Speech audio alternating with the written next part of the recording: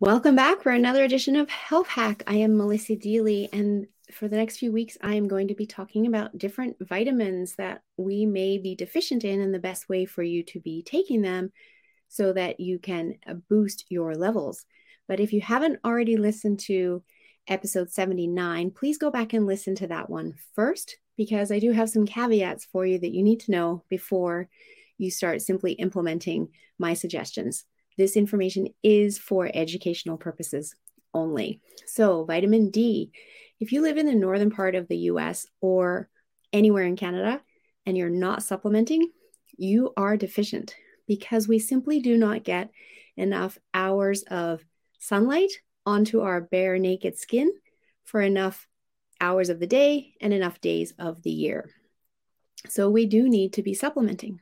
My personal preference is the drops because I literally stand in front of the mirror each day and drop the 5 drops, as that's what I take, under my tongue, and I can count that out really easily.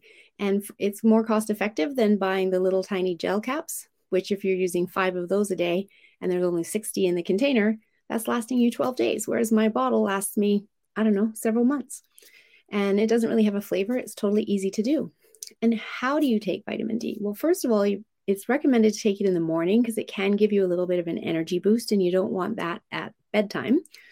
And secondly, it's best absorbed with a little bit of fat, or some vitamin Ds come with some vitamin K because vitamin K also helps with absorbing it. Mine doesn't. So what I do is if I've put a little bit of coconut oil into my smoothie, I'll just lick the coconut oil off the spoon. So there's my little bit of fat, and then I take my vitamin D, or maybe a morsel of a mouthful of some avocado. And so helping swallow that down, that good fat helps the vitamin D be better absorbed.